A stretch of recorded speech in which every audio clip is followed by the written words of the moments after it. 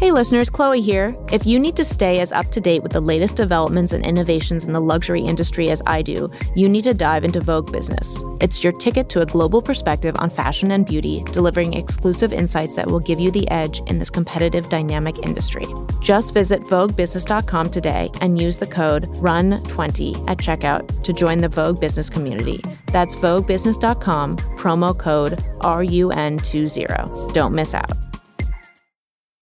This episode is brought to you by Progressive. Are you driving your car or doing laundry right now? Podcasts go best when they're bundled with another activity. Like Progressive home and auto policies, they're best when they're bundled too. Having these two policies together makes insurance easier and could help you save. Customers who save by switching their home and car insurance to Progressive save nearly $800 on average. Quote a home and car bundle today at Progressive.com. Progressive Casualty Insurance Company and Affiliates. National average 12-month savings of $793 by new customers surveyed who saved with Progressive between June 2021 and May 2022. Potential savings will vary. AI is making waves in every field it touches. President Biden is now on TikTok, and the election draws closer each day. With so much going on in the world, it is hard to keep up with it all, let me tell you.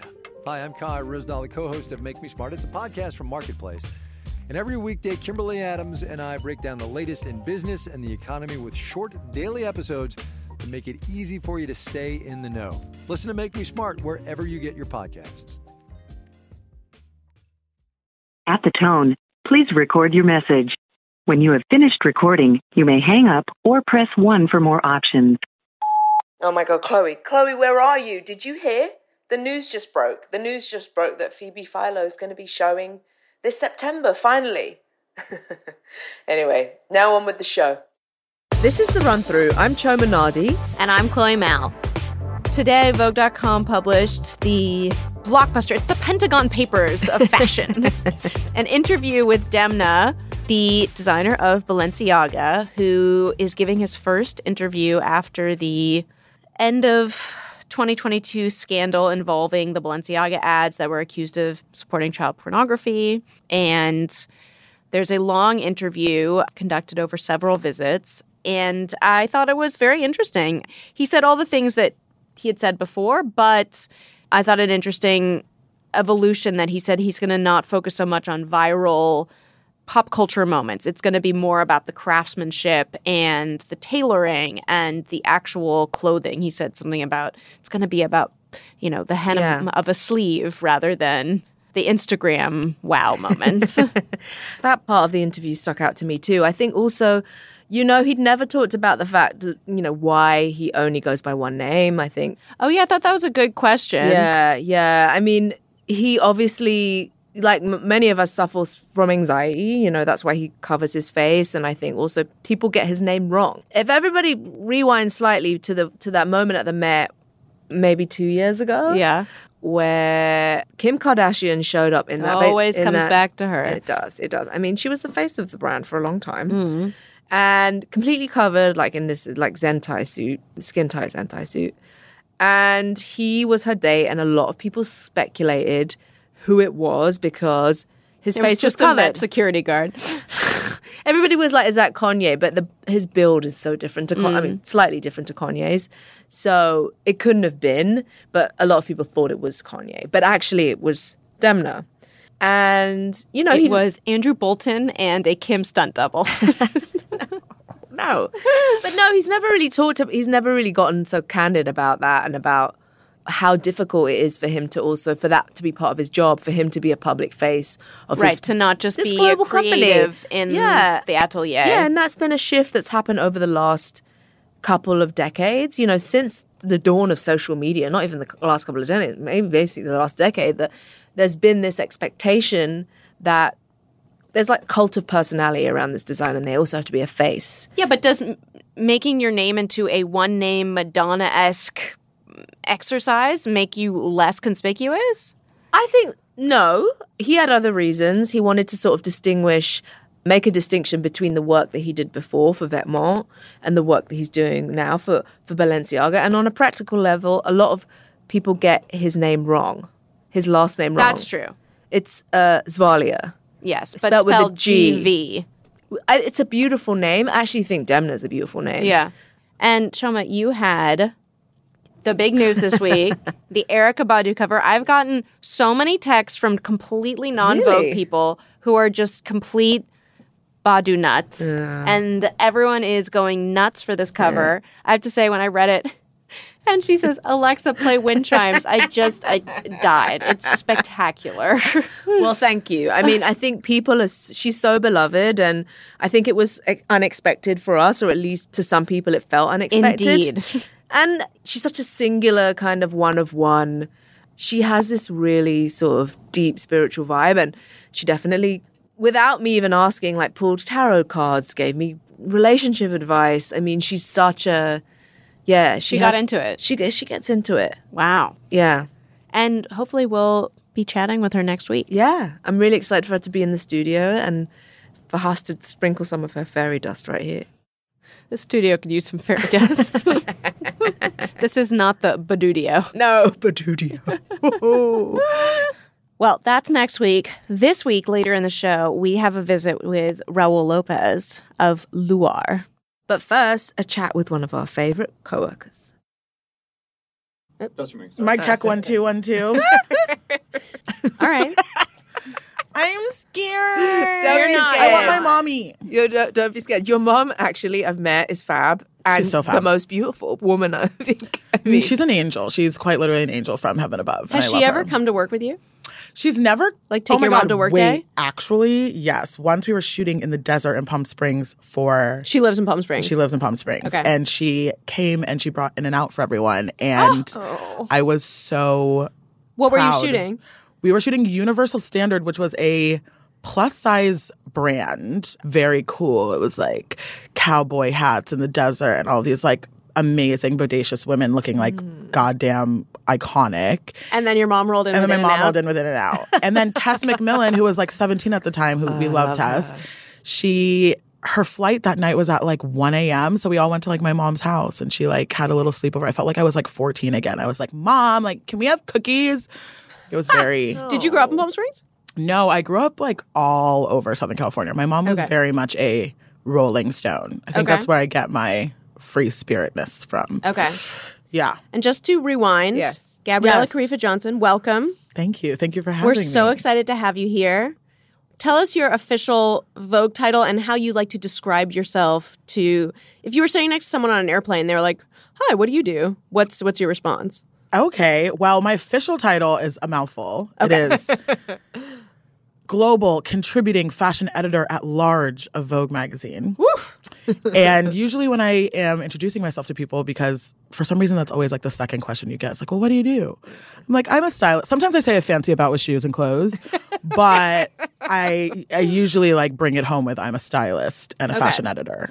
Most people know of my work because in a very short amount of time after 2020, when the fashion industry was really reconciling with the fact that there were very few Black creatives and few Black women creatives who were being elevated to the level of styling fashion covers, I had a very quick succession of many Vogue covers. So I think people know me as like the first Black fashion editor to style a Vogue cover. Which is a major thing to know. Yeah, it is. It is. And you styled some of my favorites. I loved Paloma, Bella, Amanda Gorman. Vice President Harris, people, the extremely online internet was upset about that cover because they felt it was too casual, but I thought it was cool.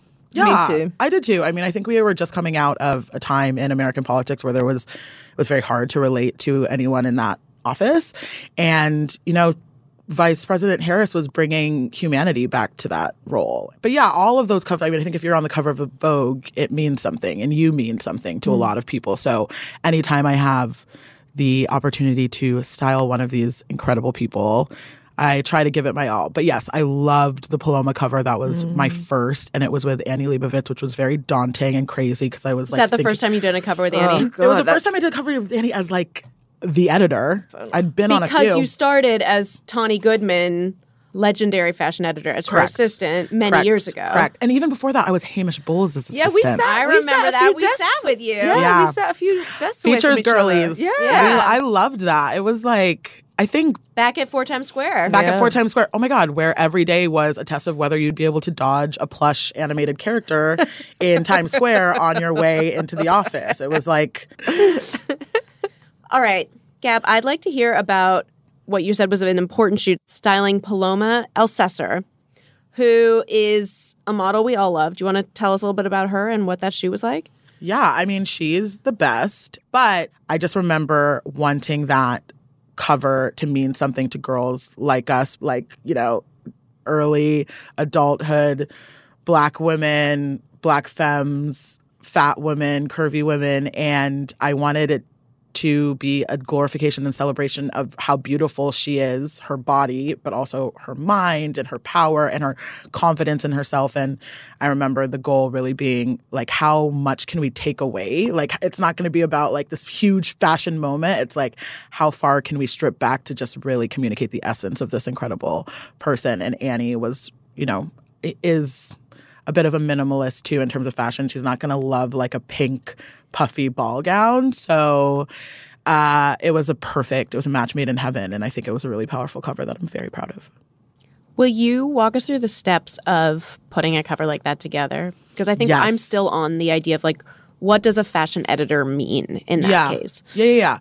I think it kind of starts for me always with the story. Like, what story are we trying to tell? Why is this cover important? What is the takeaway point? If you only see this image and you never purchase this magazine and you're on Instagram scrolling, what is going to capture you and engage you and stop you to want to discover more about this person? And I also think because we are working within an establishment that is so revered and so iconic, it's like, how are we going to make the picture that's going to last forever? Because we're still referencing these old covers, old images. It's like you want to become a part of the canon. So I think the fashion editor's job is to work with the clothes and the person and their comfort level to create an image or furnish a picture that ultimately is taken and engineered by a very brilliant photographer. And in this case, we landed on like this very calm palette. We were shooting in a very serene lake. And it was like, I want this image to look like Greek statuary. And so when we were thinking about this being an American model on the cover of American Magazine, Michael Kors obviously is the first lookbook you're looking through. Okay.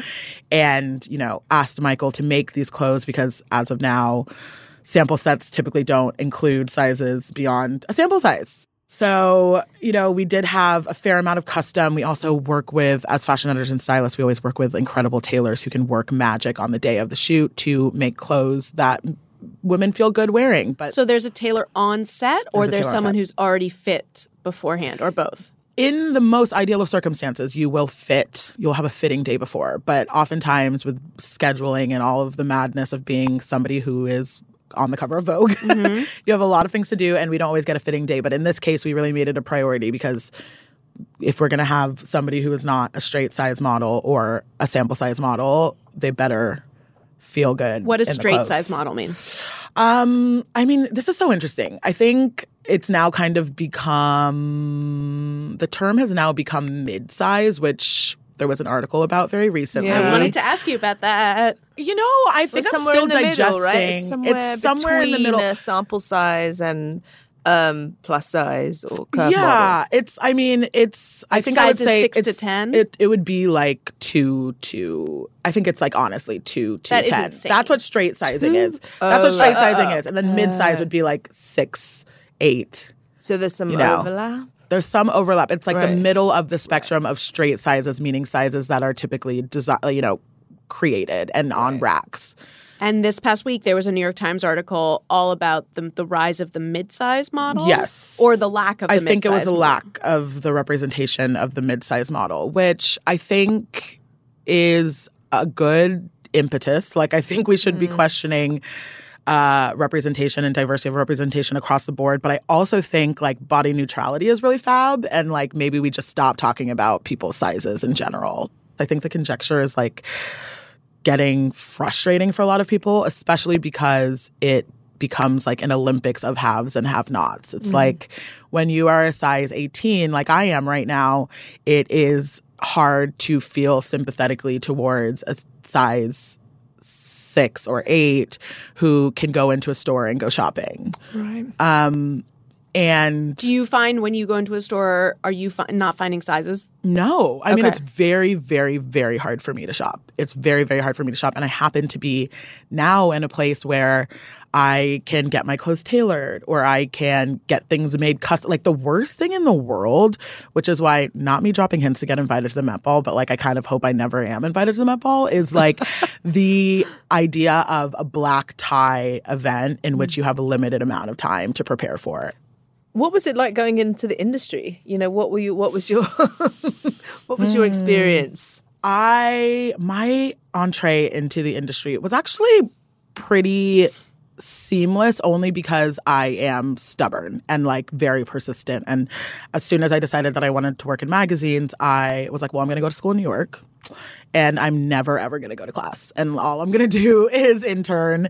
And that's what I did. And there were websites at the time. I feel so lucky that I grew up post like The Hills, where like fashion internships were a thing that you were aware of when you were a freshman in college. Oh, interesting. And there was a website called Ed 2010. I remember it because I would look on it every day, and I was waiting for Condé Nast because I'm from, a family of overachievers, and we always wanted to be, you always got to be at the diamond. You know what I mean?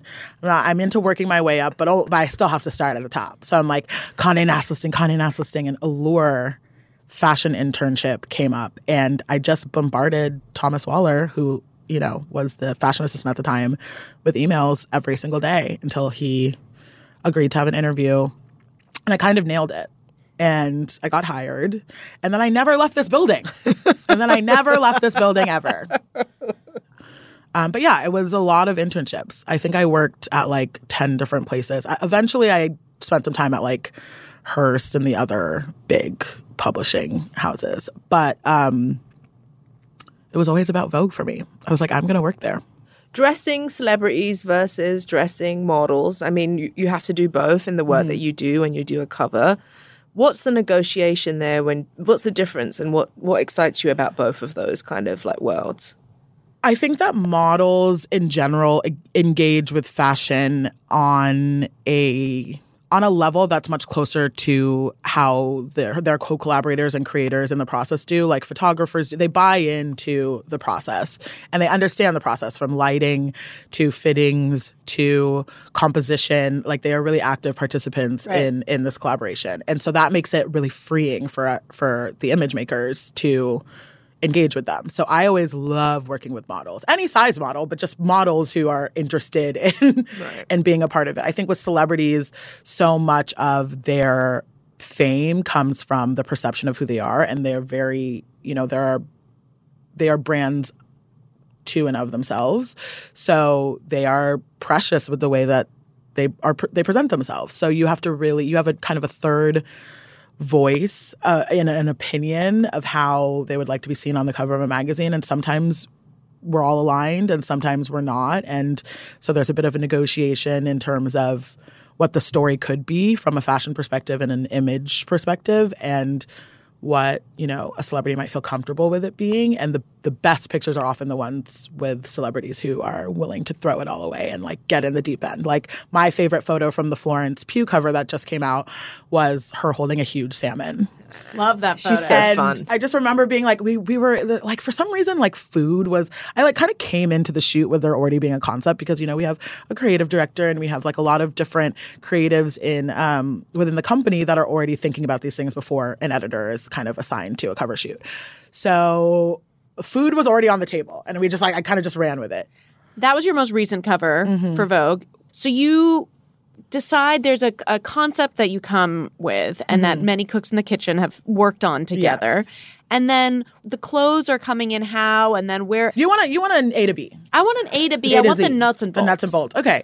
So it honestly starts with the collections. Okay. We go to the collections. Great point. Every season. And I always explain it like we are like these editors, us being editors, are these little like space travelers. And we go to these different planets that are run by these designers, and we like see their world, and we collect our data, and then we come back to our home planet and we explain what this weird world is all about. And so throughout that process, which is a month-long process, I'm, sitting at the shows, taking notes on the things that are like speaking to me. And more often than not, very organically, stories emerge. Like you see, it's like some weird, like they're all in collusion with each other, like some weird synergy to a lot of these collections. And you build these stories. And they're not. And you build these stories, and then we come back and we put it all on boards. We go on Vogue Runway and we screenshot all of the looks and we put them on boards. Actual boards or PDFs? I have now moved into a PDF territory. Okay. There are some purists who still do boards. I don't have patience, so I can't wait for printers, and I also care about the planet. Okay. But mostly I don't have patience. Okay. So I do it on a PDF, and if it looks good together, that's kind of like a solid idea that we then present in our, fashion meetings, whatever gets greenlit. I try and look for covers or assignments that those clothes will work for. So typically, then those requests will go out for those clothes. We'll have a certain shoot date. They'll come in. Virginia Smith, the fashion director of Vogue specifically, will go through the racks. We'll kind of like look at the business needs for the magazine, who has been represented throughout the year, who hasn't, what would be a great cover. And then we will go into our run-through, the namesake of this podcast. Thank you. I think a lot of people don't know what an actual run-through is. Yes. You know what? I have a secret. I'm sorry. Diversion. Is this okay? Yes. I have a very real desire to secretly film a run-through and put it on TikTok. I really feel like Anna needs to be on TikTok, and I also really feel like the run-through is like a perfect way of introducing it, because it is like definitely the rawest, most honest, but also like most useful tool of being in the office. It's like describe if this was the TikTok, describe what it would be. Okay, it would be all of us, first of all, frantically running up and down the halls, trying to like get the clothes in the right order on the rack, because you have to like present it in a certain way so that all it's All received. of us is you, your assistant, the fashion assistant. Yes, me, my assistant, the fashion assistants, the market editors, who are the ones who are actually doing the logistical calling in of the samples and getting them here and organizing the messengers. It would be Garth from the Messenger Center, who's like running the garment bags over to us. Then we get it on the rack, and then we all pretend like we weren't just doing 2 hours of cardio, and we slow down and we walk very calmly into the office, into Anna Wintour's office, our editor-in-chief. And we explain like what we're thinking for the story. And sometimes she's into it, sometimes she's not. It's always a conversation. She has amazing feedback, and she like likes to get into the process. So like we like discuss what works for the story. Like maybe with 8 pages only, it's probably not about this like obscure designer that I found in Iceland. And maybe it's more about like Max Mara or Prada or any of these great brands that are really, really supportive of the magazine. And then we go away and we do some rethinking, and sometimes we'll come in for a second or even third run through until we are AWOC. And then Can you tell us what AWOC means? AWOC.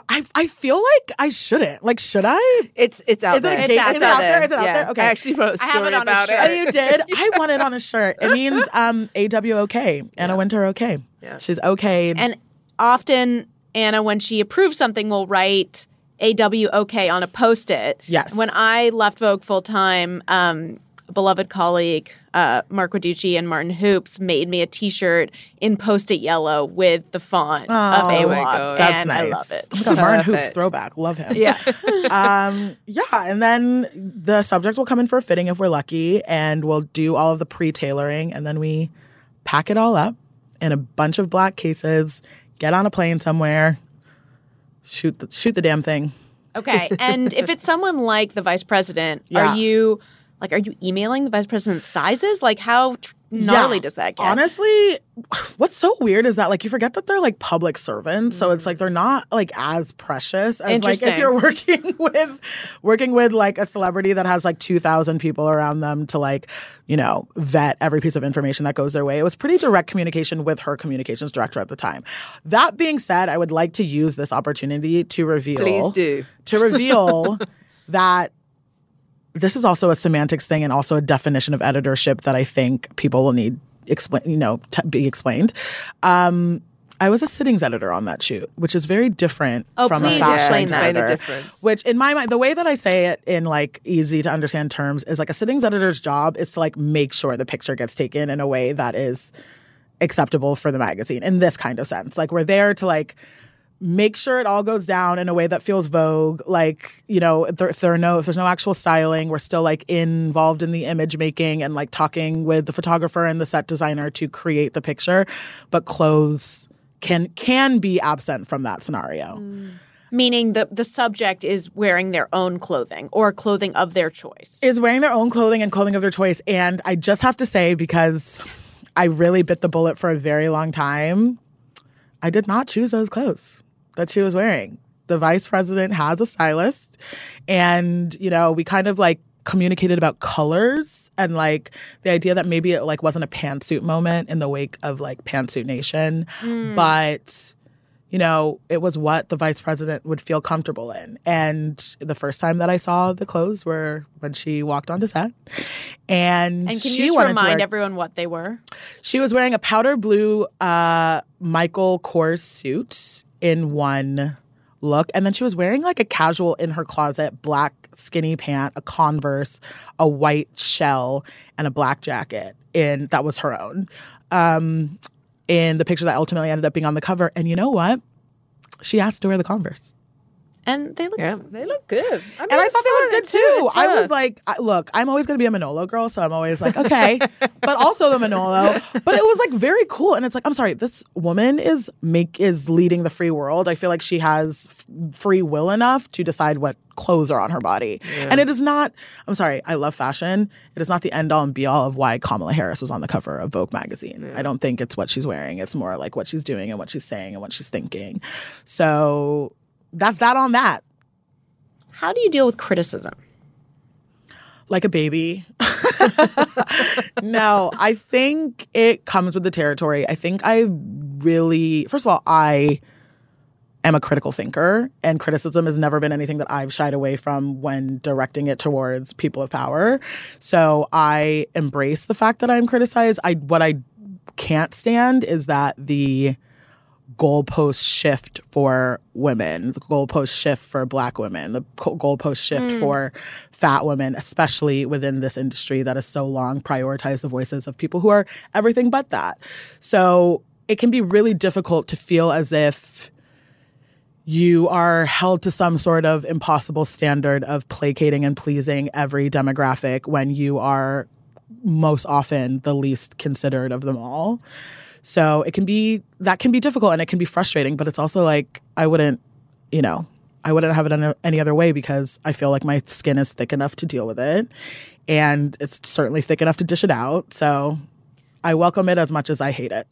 I mean, you have dished it out quite a bit when you've held people accountable when some other people didn't want to speak up. What have you taken anything away since this very public sort of trauma of the Fashion Week yay debacle? You know what? I don't know. I don't know. I mean, one thing that was really difficult in that situation is that I actually feel like I was trying to approach it with some semblance of grace. Like I think I was too gracious, and it was harmful and hurtful to people who had the same visceral reaction that I did to a racist t-shirt. And I wish that I had not chosen to filter my perspective in order to give allowance for some sort of like ideological or theoretical framework to that act of violence. That I think in that I learned that our gut feelings don't always need to be mediated for public consumption. And, you know, that is something that I'll take with me going forward. For anyone who's been living under a rock, People who are not extremely online. yes. So Kanye Gate was, refers to the show that Kanye showed in which he presented White Lives Matter t-shirts. Gab happened to be present, obviously was very vocal and held him accountable for what was a really extremely act of racism. And he proceeded to terrorize her online, and which his followers also. Yes, it got very ugly, and Gab was extremely gracious. It was pretty gnarly, but it was just so strange to think that hundreds of millions of people were finding out who I was and what I was about via such a dark situation. And just to clarify, I mean, he really resorted to schoolyard bully tactics. He posted photos of you on his Instagram saying, how could she wear this? Yeah. His followers came at you for the way you look, for things you said. And it took real, I think, resilience to stand up to that. Did you meet with him afterwards? Did you try and talk it out? Yeah, I did meet with him. I don't know if talking it out is the right phrase, but we definitely talked for many hours. And where did you do that? We did it at his headquarters. They bought a building in Paris on the just off the Champs-Élysées, and we met there. So it was very much his turf, and we just talked. And I was kind of there to solicit an apology, and that apology didn't ever come. But it ended up being much more of a forum for him to continue speaking, from a place of extreme toxicity. So It wasn't a useful or beneficial conversation. But it was the thing that upset, I always talk about it because I think that it really illuminated issues that I issues within myself that I couldn't quite identify, the ways in which Black women feel very much hated, the way that fat people feel very much hated, the way that we are not afforded criticality or critical thinking in the way that other people are. And so in interviews like this, I always harken back to it. But what is most, I guess, frustrating about that moment is it's now something that is inextricable from who I am. And I love going on podcasts now, and I love doing interviews because I want to establish that I am so much more beyond that one instance. Of course. And if anything, one hopes that the platform is now at least bigger to keep saying the right things. So, well put.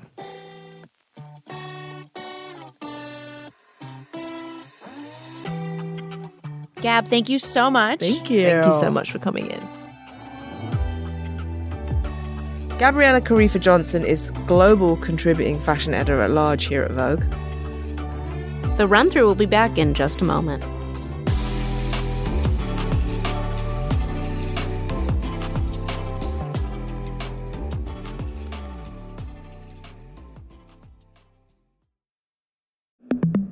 Hey, I'm Molly Sims. And I'm Emma Shagormley. We are two best friends with one common obsession. Beauty. And by that, we mean everything that makes you look And feel beautiful.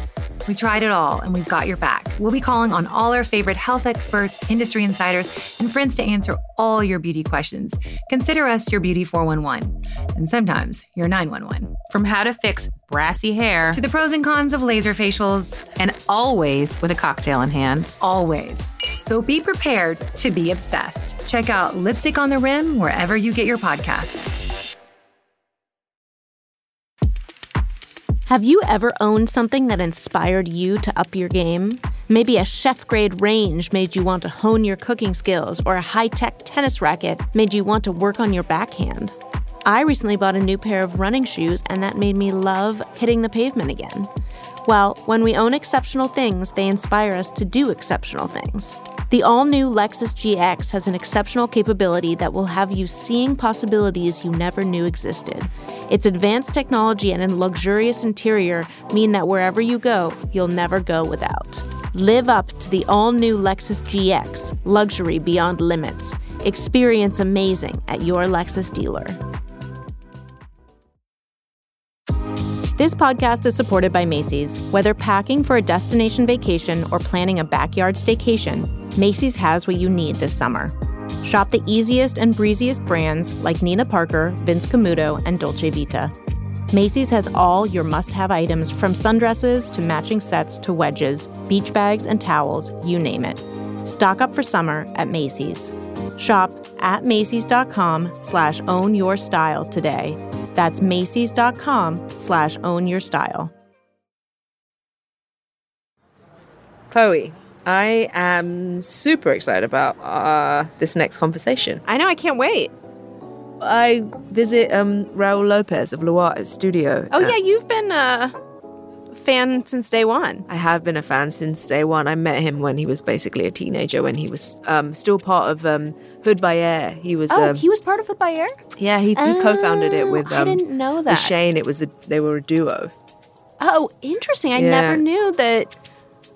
Okay. Yeah, so I met them back then, and then since he's struck out on his own, and yeah. And where's his studio? His studio is out in Brooklyn. It's what is that neighborhood? Industry C. Okay. Yeah. And is he having a full show? He's closing New York Fashion Week, which is a big deal. Wow. Yeah. Okay. Yeah, because it used to be Marc Jacobs. Yeah, and then Tom Ford had it. I mean, most recently Tom Ford has had that spot. Okay.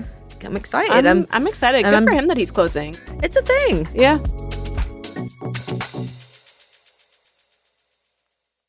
Hi, I'm Raul Lopez, and I have a brand named Luar. And tell us a bit about the name. I actually didn't put two and two together for a long time. It was basically your name backwards. It is my name backwards. Yeah. I mean, it all really stemmed from creating this alter ego. It was actually my AOL name. It was a way of like kind of hiding myself and not letting people know who I really was, because I was obviously gay and I didn't want no one to know and blah, blah, blah. Like being in the chat rooms, but it was still me. And I always say like Luar is just a reflection of myself. So it's funny because I used it in the beginning when I started designing my own label. It was Luar Zapo. I was like, I just want to fool everybody in the industry and make them think I'm like a French boy.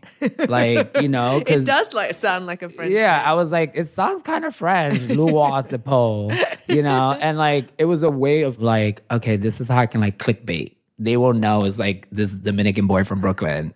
Even though they already knew me, but it was a way to like, again, use the alter ego to like reel people in. You're one of the few New York designers who actually was born in New York. And tell me what it was like growing up in Brooklyn. I mean, you grew up in Williamsburg. I'm born and raised in Williamsburg, wow. Which was called Los Sures, which is the south side of Williamsburg. I mean, it was definitely a diamond in the rough. It was not a good era to be living in Brooklyn. It was probably top 5 or 10 in the 80s and 90s, deemed one of the worst places to live in. Wow. And had the biggest poverty rate. But to me, it was beautiful. I loved everything about it. We were getting robbed every month, probably. And I remember coming home and no TV. Everything is gone. Like just the sofas. And my dad was the super of the building, so they hated us. It was like, no. They would spray can our like door. I mean, this is like the graffiti era. And it was like floor to ceiling graffiti in the building. It was just like crazy. It looked like an art. Now it would be like an art installation. But we would get home and it would be like F the super. And like I had the kryptonite for his wife. Woo! Like it was like crazy. But even though it was this like really crazy urban dystopia, I mean, that's all I knew. So to me, it was really amazing and it was beautiful. And a lot of my inspiration comes from that era. I feel like it built the skin that I have now and the person I am. And I'm very grateful for everything that I saw growing up in this like shitty dump. I always sit back and think about it. I mean, I was in the Uber coming over here and I got really emotional because I was just looking out the window and not to sound like cliche, and I was like, damn, it's so crazy. Like, I'm still in the same apartment I grew up in, you know? Wow. And to me, it's like, all this can come, and I've lived a life of like any kid would wish to live, you know? Yeah. And I've been privileged. I scraped myself to the top, and I've hustled and bustled. So, and like going to the bathroom right now, I was upstairs, and sorry, I'm getting a little emotional, but like, the guy who was like in the bathroom, cleaned the windows, he was just like, you make me so proud. You're like, I'm Dominican and I see how hard you work in your office. He's like, I didn't know you were Dominican. He's like, thank you so much for doing this for us. And I was like, thank you. And I was walking down here and I had to tell him, I was like, I need to take like a moment. But I think that's like my mission is just, we could all do it in this like space. Yeah, I mean, the energy at your shows and having seen how hard you worked and how you really lead from your heart and your soul. And so much of your work, you feel the person who you are. Yeah. And there's something really pure and beautiful about that. I recently went to the Harvey Milk School to talk to some of the kids with a friend of yours, James Garland. And, oh my God. Yeah, and I think you went to that school, right? So actually, I used to sneak into the school. Okay. So James and Shane and me co-founded HBA, and James was part of the clique as well, and also designed like the accessories, and you know, he was part of the team. It was just like us three, you know. But it was just so funny because I used to go there because Shane would use the Photoshop class and we would use it to make the HBA t-shirts. Right. Wow. Illustrator was so expensive. Amazing. So it was like we were going there and then we were like, get the PDF and then take it to like, I think it was like on Varick Street and get the screens burned. And then we would silk screen in my house on the floor. Wow. You know. Humble beginnings. It's so cool. I mean, I think we should explain a little bit about like what makes that school particularly special. Obviously, it's like designed specifically for queer children. Yeah, for queer children. It's just for queer children. And I think it was a good moment in my life because I was going to a straight high school. Right. And I met Shane on Christopher Street, which was like the safe haven for like all the queer kids and that, especially for the POC kids, because we couldn't be who we really wanted to be. Like I used to pack my clothing in my backpack, get changed on the train platform when I would get off on like West 4. And there was no M train. So it was like from the J, you had to, and this is at night. So I was like sneaking out at like 10 p.m. and then going to like Christopher Street. And so I would take the J to the F and then get off on West 4th and then walk all the way to the end because there was this like round mirror at the end of the platform, which is like, I mean, there wasn't cameras, so they had these mirrors. And I used to go to Milk was because on Fridays they would have after school was like voguing. This is where like the mini balls started, and Shane was nasty at voguing. Like it was so good. But it was funny because I used to have really long hair. So like my thing was like always throwing shade with my hair. Like, and that's how kind of like, even before we were cool, like there was this spot in Harlem called the Karate Club, and it was called the Clubhouse. And Clubhouse is where we all used to go. And that's where they would have like the mini balls every Thursday. I would go from Brooklyn to Harlem and leave there at like 5 a.m. to go to school. Because those balls always start late, right? They don't get going until. So it was what is the average start time? And so you would go and the beats, they would just have like voguing beats. It was like, and you'll just be going crazy for like 3 hours. Wow. And then it would be like, let's say like from like 10 to like 1 a.m. And then the ball would start. But for those 3 hours, you're just going crazy. What was the atmosphere like? What was it like for you as like a teenager to be in those spaces?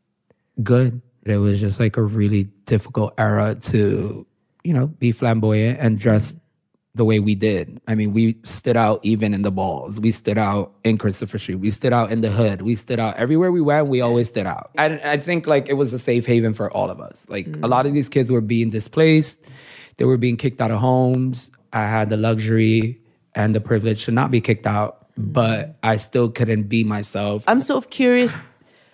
You know, I feel like you probably came out of the womb with style. Like, when did you know you wanted to design? I always loved it. Yeah. I always try to like I said, my dad was a super. So he was trying to get me to do like custodial work or like construction or something. And I'm like, no. I just wanted to be by my mom by the sewing machine. If you see like all my looks when I was a kid. I've heard about them. My mom would have to like put me in a suit and tie to go to school. I wouldn't go. And they used to call me Chalinita, which means little tie, because I always had to have a tie on. It's so funny. I'm like, still the same girl. Look at this picture. I have it always on my phone. Oh, I'm just like, you'll have to describe it to us. What it's like, Oh, the my gold chain, the God. fade, the hair design. It's like the t-shirt. I'm the same person. It's the same person. Literally the same. But I always wanted to be a designer since I was a kid. It also was a way of escaping and kind of becoming this chameleon to fit into all the circles in school. So I was like, kind of like designing things that, could appease like the hood kids, like the goth kids, like the nerds. So it was like I would have like the Timberland on with like a pair of like really weird jeans that I probably like chopped up and like, I don't know, took the sleeves off, put it on my t-shirt and like safety. That was so crazy. It was just like, but it was duct tape. I made so much stuff out of duct tape. It was crazy. Like Home Depot probably made so much money off of me growing up because it was like, if you ask like people that went to like junior high school with me, they were like, oh my God. They used to ask me if I could design something for them and they would pay me with the duct tape. Because I would go so crazy with this duct tape. It was like Valentine's was coming. It was like red tape and like white tape and like black. It was like, and then I had the thrift store Domsies that was like 2 blocks from me. So I would just go buy leather, chop it up, do like the whole thing. It was, kind of still my DNA. I'm still the same girl. Yeah, I love a hybrid. So cool. Yeah, no, and I love how your aesthetic sort of speaks to that too, and obviously you had knowledge, you'd already been part of a fashion brand. Like, what was it like? What was the kind of emotion going into doing your first thing solo? Because like obviously you knew you'd had a history of doing fashion, but like there's something different about striking out on your own and it being your own. Yeah, obviously it's different when you don't have a shoulder to lean on or someone to like ask, or I was completely by myself. And Shayna's a genius. Yeah.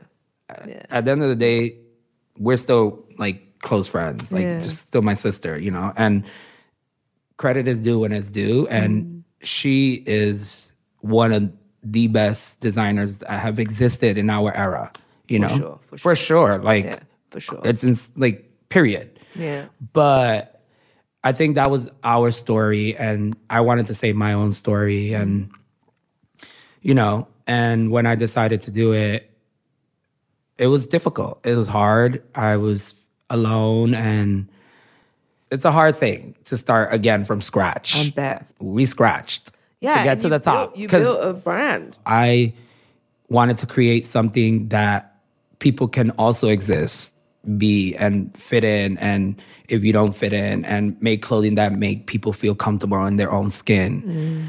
Yeah, and then you went from that to like having a best-selling it bag. You did what a lot of designers what is so difficult to do. Like, tell us about like what the process was of designing that first bag, and obviously being an accessories girl yourself, knowing accessories. Like, what? I'm an accessory girl. Like, that's my thing. But it took me a long time to like figure out the perfect silhouette that also I wanted to pay homage to my grandmother and my mom, but I didn't know how to like conceptualize it yet. They hustled and bustled in these factories in New York. I wanted to like kind of represent the mod era of like fashion with the handle, which is more like my grandmother's era. And then the briefcase-esque shape of the body, which is more like an 80s, 90s, nod to my mom.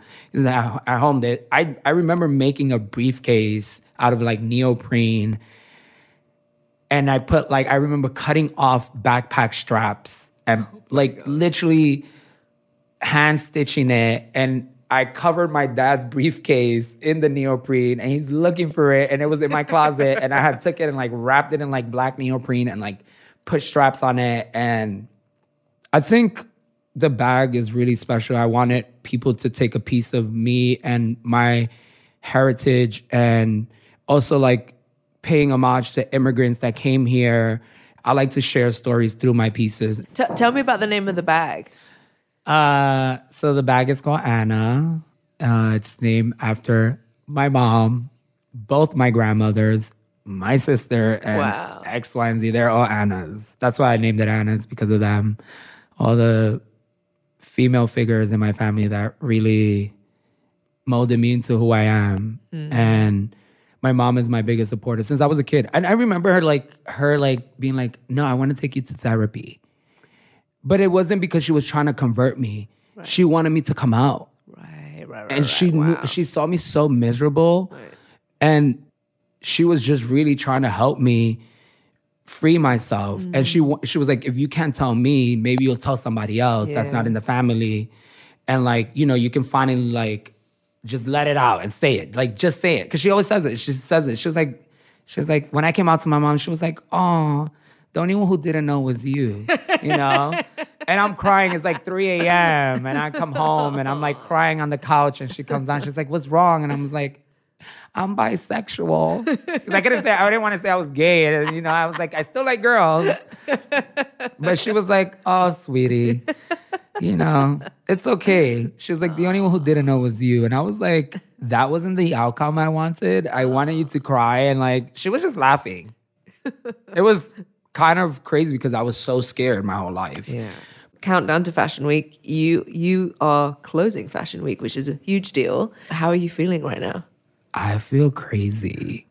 Good crazy though. But a lot of I'm a bit angsty, just nervous, you know. I just want to make everybody proud and not saying like I'm not going to shut it down because I am. Yeah, I'm excited to know what you have in store because I think everyone, so many people, myself included, your collection was one of the best of. Thank you. That means a lot. Yeah. That means a lot. Yeah. I mean, the office was like, everybody was so excited. So I mean, I think no pressure. No pressure. I mean, it's always pressure, even without the pressure. And exciting. I think it'll be pretty dope. I hope so. Yeah, I can't wait to see. Wow. Yeah. Go check out his collection when it goes live on Vogue.com next week. Dun dun. Dun dun.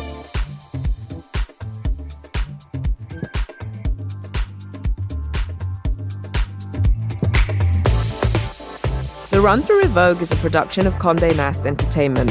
Make sure to follow us wherever you listen to podcasts. I'm Choma Nadi. And I'm Chloe Mel. Bye.